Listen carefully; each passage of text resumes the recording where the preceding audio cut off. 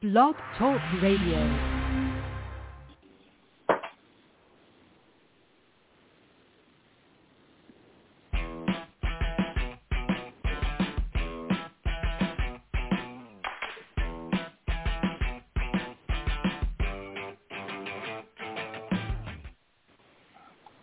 Hello, and welcome to Drive Through HR, the Internet's number one HR radio show, podcast, whatever we're calling them these days.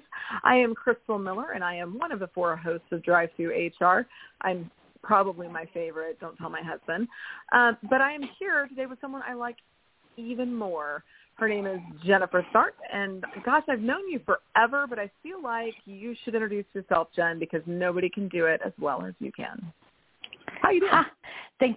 I am fabulous, and thank you so much for having me on Drive Through HR. So I'm Jen Tharp. Most of you probably know me from my 20-plus years leading talent attraction for AT&T. I left there about a year ago, and now I am head of strategic initiatives at Jovio.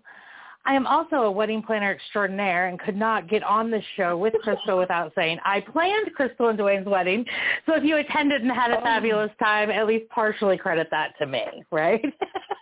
Oh, for sure. I would credit a whole lot of that to you. It was really great when it was like, I think I want to get married on a stage. And you're like, all right, let's figure it out. You're fabulous. Which is kind of your approach to HR, I think, right? It's like, we'll figure it out. Yeah, and this is going to be a ton of fun today, right? Because it's a really timely topic and one that everybody's talking about. And I think you and I may have a little bit of a different or expanded take on what's happening at Basecamp, yes? Yeah, I think so. I mean, normally, so for those of you who haven't listened before, Drive Through HR has been historically built on one question, which is what's keeping you up at night? Over the years, we've morphed that a little bit, and sometimes we'll plan topics or themes or whatnot. But in this topic, I feel like I can safely say what's happening at Basecamp, if you know about it, is got to be on some level either keeping you up or seeping into your HR nightmares. So let's talk about it, like what it is first, to set the scene for people that haven't heard about it yet. So, I mean, it just happened last week. I think if you haven't, you can do a little let me Google that for you, for yourself and your friends, and you will pull up stuff from Wall Street Journal and all kinds of things. The media has skewed real heavy on the political piece, but what's happened at Basecamp is bigger than that. So recently, the founder of the company, Jason Fried, CEO, made an announcement that they were going to cease all political conversations. They were going to cease all employee interest groups. They were going to cease the advisory feedback from what they called the small council, which I can only assume is a Game of Thrones nod, but it was their managerial feedback, and also that they were going to stop, quote unquote, paternalistic benefits like wellness benefits. So all of this came in a meeting, and basically it was like, if you don't like it, here's a 6-month package, see you, sayonara. So really interesting way to approach your company, don't you think? You know, it sort of almost feels like an invitation to exit, right? Like was that just sort of a way to align, or was he thinking that maybe it was a way to get everybody coalesced around, we're all good with this, right? Like either way, I think it backfired, right? I don't know. I honestly, yes, right? Like I would hope it backfired. I would hope he would look at that and go like, yeah, that wasn't where I wanted that to go. But I don't know. I mean, so there's so many different pieces to this. And I'm going to credit something to Craig Fisher real quick. For those of you that don't know him, he is like, Craig's a really interesting cat. I like a lot about Craig. And one of the things that he said that has stuck with me, and I think he said it the day that I've met him, and that would have been in June of 2010, and I still think about it at least once a week, is, you know, when you're in recruitment and you're in marketing and you're in the people business, there is no such thing as bad PR. I don't believe that. Like, just so you know, I don't believe there's no bad PR. I think there's totally bad PR. But his point was like, if people are talking about you, then you can kind of help spin and control that narrative. But if nobody's talking about you, then just nobody's talking about you and nobody knows about you, right? Basecamp's been real sleepy for a while now, y'all. I mean, I feel like there may be a little bit of Well, I'm going to do something that's very shock-tastic, which, the technology companies or Silicon Valley is kind of prone to do anyway, and then work my way out of it. Like, could that have been part of what's going on? I don't know. What do you think? So you can't tread on woke, right? Like, at this point in our life and in our country, like there are some things that are sacred. And as a leader, and I mean, I'm in a leadership role. As a leader, I would want to stay so much on the high moral ground that I don't know that I could have made that decision, right? Especially given the origins with, the employee list and all of that, or the customer list and all of that, right? Oh, so yeah, let's dive into that there real quick. Let's dive into that, because if we're setting the scene, I think that's a pretty big piece of this, right? So, because again, if you look at the media and what they're really focusing on, it's the cessation of political talk at work. And, I think there's probably a good percentage of the population that reads that, and especially after the last U.S. election cycle, it's like, yeah, okay, cool, I'm down with not talking politics at work. That's great. But that came out of something else, right? So it came out of that list. Do you want to talk a little bit about that, or how do you want to set that scene? Well, I think just acknowledge, let's just talk a little bit about what the list was, right? The reality is I haven't seen, maybe you have seen some actual names from the customer list, but in a nutshell, there was a customer list that was sort of, I don't know, plain names for, and some of them were racially insensitive. The most detail I've seen is one employee gave an example of, it was sort of like on The Simpsons when Bart would prank call Moe's Cavern, and it was like things like Amanda hugging kiss and Seymour butts, like that sort of stuff. But it was racially. Some of them were racially leaning. Have you heard any more about that, or what else would you add? Yeah. One of their employees actually went on to talk about it on Twitter, and it was basically, it just said, for more than 10 years, they've maintained an open list of customer names that sounded, quote unquote, funny to them.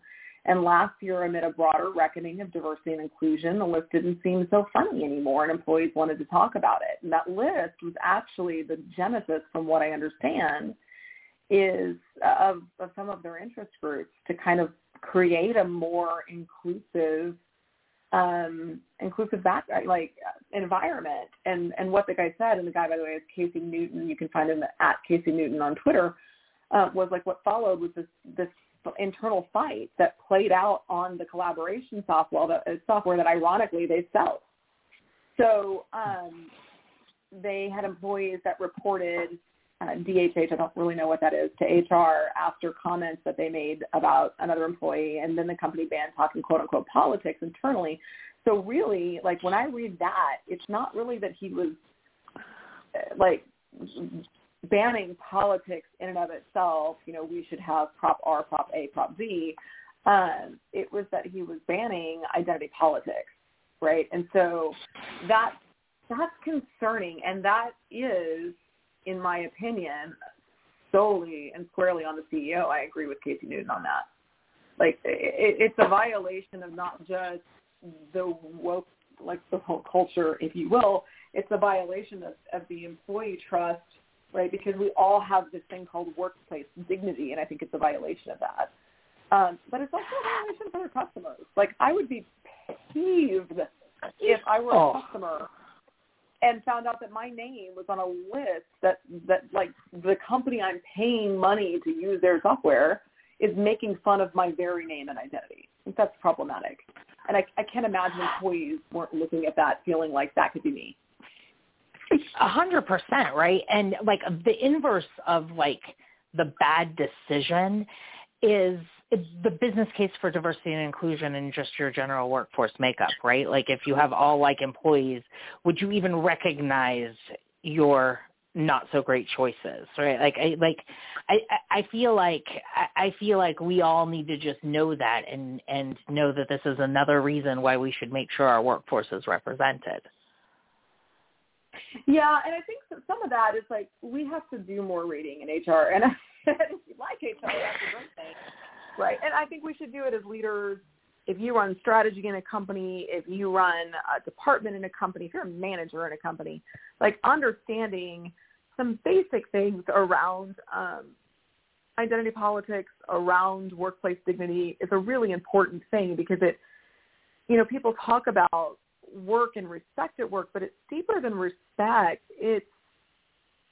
We spend the majority of our waking days at work. Like the number of waking hours we have in a day, the majority of them are spent working. And especially for a company like Basecamp that's remote, like there's been enough studies to show that you end up working more, not less. And so, when so much of your life is tied into an organization, the way that organization treats people internally and externally actually impacts your self-actualization, impacts who you are as a person. And that is fundamentally what gets into the idea of workplace dignity. And that's, I like the way that I think her name is Christine Koch says it, that like dignity is sacred for all of us. I think we can agree with that, but it's also newfangled, but it's also old, right? It's changeable, it's absolute, it's measurable, and it's measureless. Like it gets back to, it's hard to define, but we know it when it's impugned, right? And yes, so 100%. When I dig into all of this, when I get to Basecamp at its core, the Basecamp issue at its core, it's that the actions they took impugned the dignity of their workplace, and that's why you saw 21 of their D8 employees leave. Yeah, and shout out to corporate comms and employee communications everywhere, right? Like a lot of this maybe wasn't intended for this outcome, but the delivery was just so abrasive, right? Like, how could you? Right, you've known me for a long time. I'm sort of one of those, like, my initial reaction is like, put up your nukes, and then I'm like, I sort of back off. I'm like, okay, yeah, probably not. But like, if somebody came out to me and said, this core part of me that is obviously problematic and we're having some, internal strife about is happening, and hey, while we're at it, if you don't like what I decided, put up or get out, like that whole thing just like could have been handled better with the feelings in mind, right? Like, how do you help that as HR, right? I mean, that kind of gets down to how does HR, God, there's so many pieces to this, right? But in the specific question that you just asked, I think part of it is our responsibility. What is our responsibility to? And I think, I'm pursuing my master's at the University of Wales, and we had a conversation around that last week. Like, what is the responsibility of HR? And while esoterically we'd like to say that the responsibility of HR is to our employees, it is up until the point that your company is at risk, and then your first responsibility is to the company. But I think you could look at it. So on that, can we agree? Like, do we agree on that? Or do you have a different point? Okay. I would say we mostly agree on that. Mm-hmm. And maybe it's just semantics, right, Crystal? Like, because you know me, like I would do anything for my employees, right? Like anything. But I'm here to serve the business, and I serve the employees in service of the business, right? Like, I would never. You see what I'm saying? Like, obviously we're running a business here, but we got to do right by our people. That's like got to be core to who you are if you're like really a feeling HR person. Yeah, and okay, so that's fair. But if we believe that to some extent part of what we're supposed to do is protect the company, I think in the instance of Basecamp, those were one and the same. Protecting the employees and protecting the company ultimately is protecting the leader from himself. And the stuff that I've read, and like I'll say this, we're Monday morning quarterbacking a situation that we weren't part of, right? So there's conversations we are not aware of. There's a lot that probably went on behind the scenes that we don't know, but we know what's been put out already by their employees, by various news outlets, interviews, and even by Jason Fried himself. Like recently, I guess he was talking about, listening to something that he was saying reading something he was saying about having just been tired of the uncomfortable feeling that he was getting from these conversations. And, sarcastically, the middle-aged white woman in me wants to be like, yeah, that's middle-aged white privilege at play, right? Like you have the luxury of being tired of these things. where some of your employees probably don't. But his response, instead of saying, like, recognizing that privilege and saying, okay, well, how do I work around that? How do we handle uncomfortable and turn it into something positive? Was to shut it down so he could be more comfortable. I feel like in that situation, HR's responsibility is to save that guy from himself so that it protects both the company and the people, because the reputation is damaged, right? Like if you're a software developer, do you want to go work at Basecamp right now? I mean, maybe, but probably not. Right, right. And maybe like as severance package when you don't like something the CEO says. Right, which makes the whole thing more uncomfortable, you know.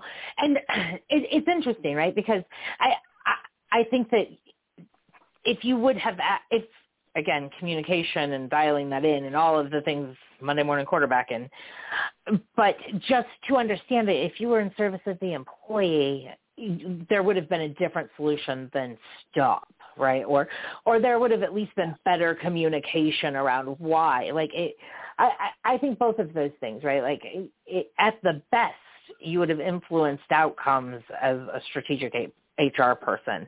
At the least, you would have advised whoever was communicating a better way to maybe add empathy to the topic, yes? Yeah, I mean, for sure, without a doubt. Like, there's so much. I was talking about this earlier today, and the professor that I spoke with, her name is Rachel. She's lovely. But I was like, what do you think about this? And she's like there are almost no words. How do you put words to something that insane? But before we go any further, we need to do a quick reset. So that's probably the place to pause. If you are just now tuning in, you are listening to Drive Through HR, the Internet's #1 HR and probably longest running HR radio talk show. We are coming live to you from Blog Talk HR. And we are joined by Jennifer Tharp, who is the VP of Strategy with Jovio. And Jennifer, thank you so much for joining us today to talk about Basecamp and HR and all things in the world. So we've touched on a few things. I think we've set that scene, but gosh, there's so much to it. We just talked about, would you want to come to work for Basecamp right now? So maybe we should talk about the recruiting aspect of this a little. What do you think? Yeah. I hate to see their Glassdoor reviews in a few weeks, right?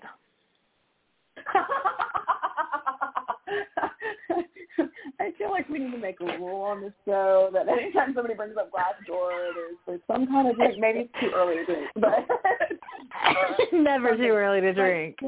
5 o'clock somewhere.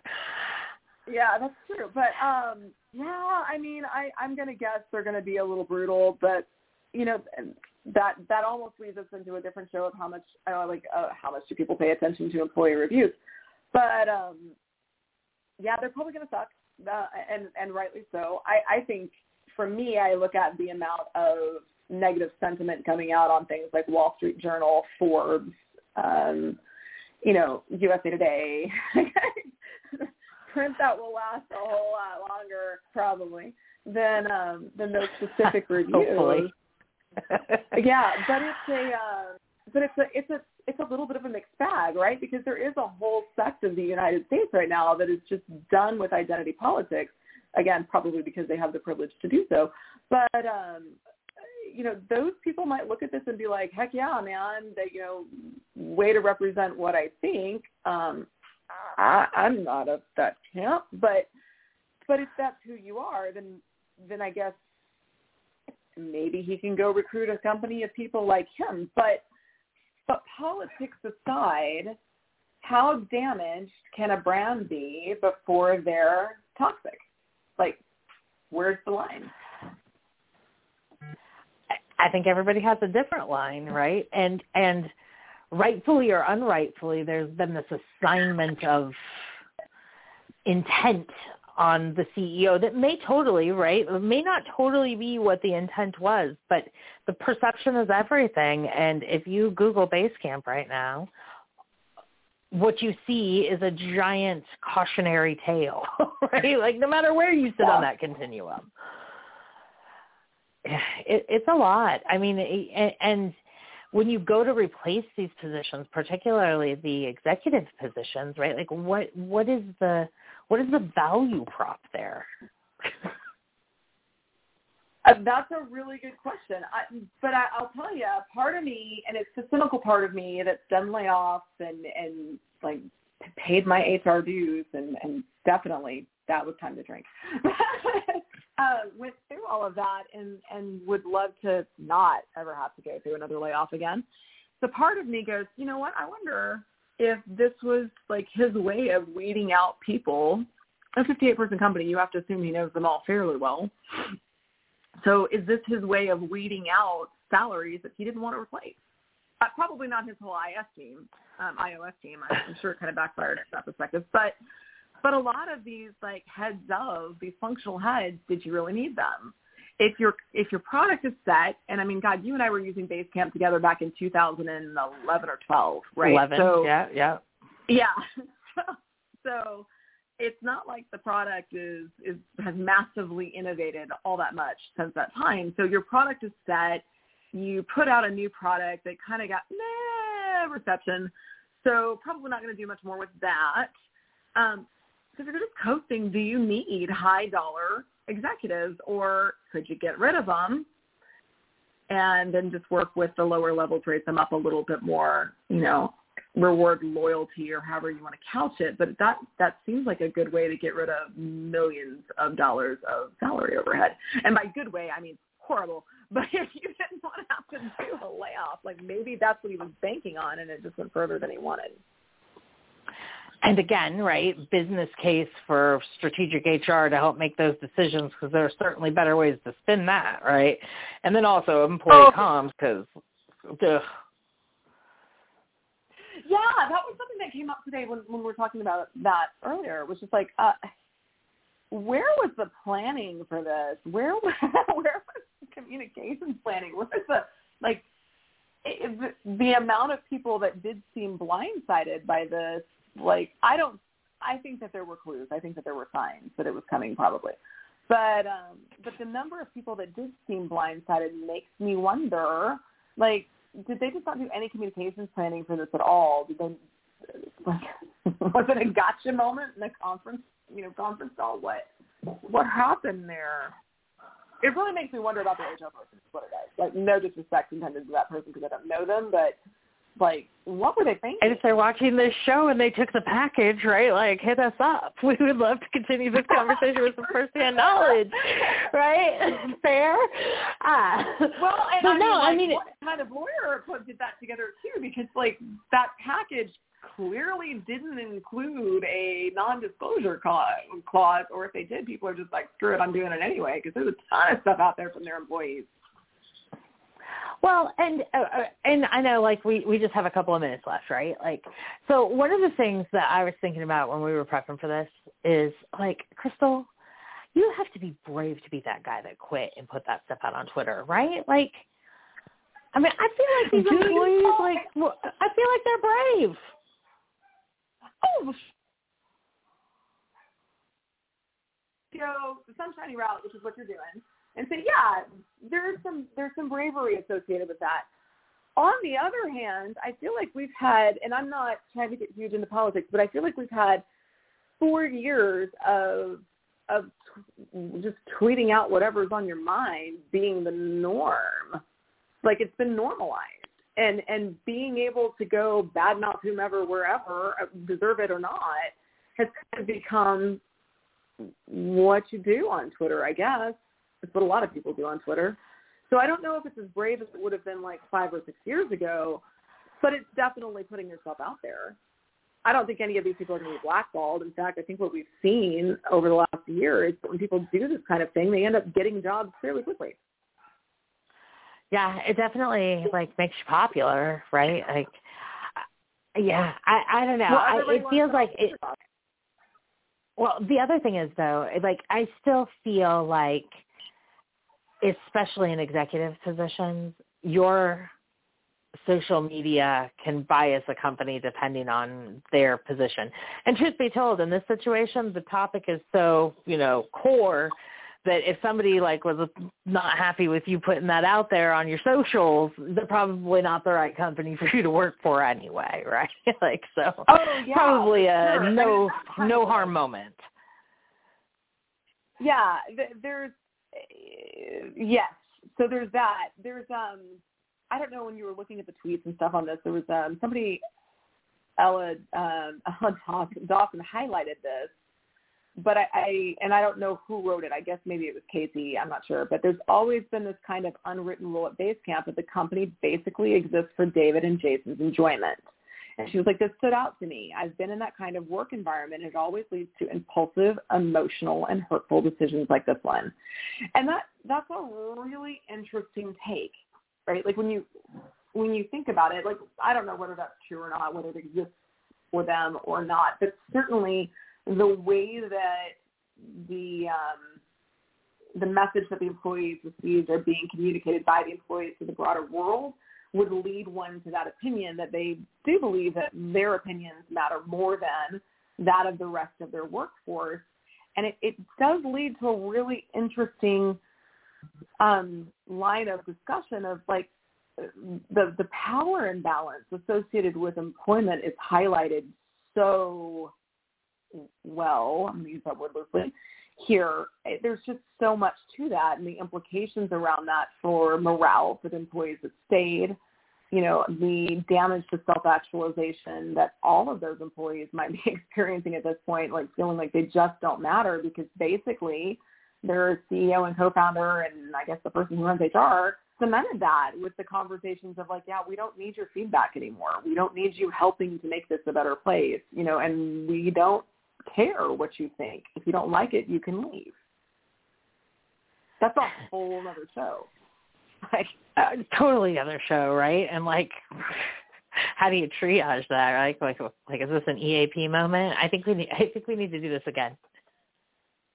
I agree. So we have some time coming up over the next few days, and I think this is something where if we don't do it now, in a week, 2 weeks from now, we'll probably be like, man, we're just tired of talking about Basecamp. But it's not really about Basecamp, is it? It's about the broader underpinnings, and aftermath. Like, how do you handle that? Because Basecamp's not the first company to go through that. Hello, Coinbase. And they're not going to be the last one. So, you know, what can we take from it, and how can we help move our organizations forward? Yeah, right. And like, there's a pretty good chance that not many of us will deal with, you know, this sort of public situation, but there are these sort of little situations in sales departments and, you know, Idaho offices all across the world. And the same way that you would think and deal with that, I think is the same way that you know, we would look at this. So I think it's a great idea. Well, Jen, we've got time tomorrow. If you've got time tomorrow, you want to come back and talk some more? Why, same time, right? We're noon every day, yes? Same bat time, same bat channel, yeah.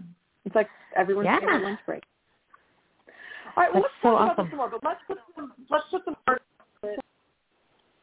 just so people know what they can expect tomorrow. We might veer a little bit because we tend to do that, but what's one ask that you really want to dig in and talk about?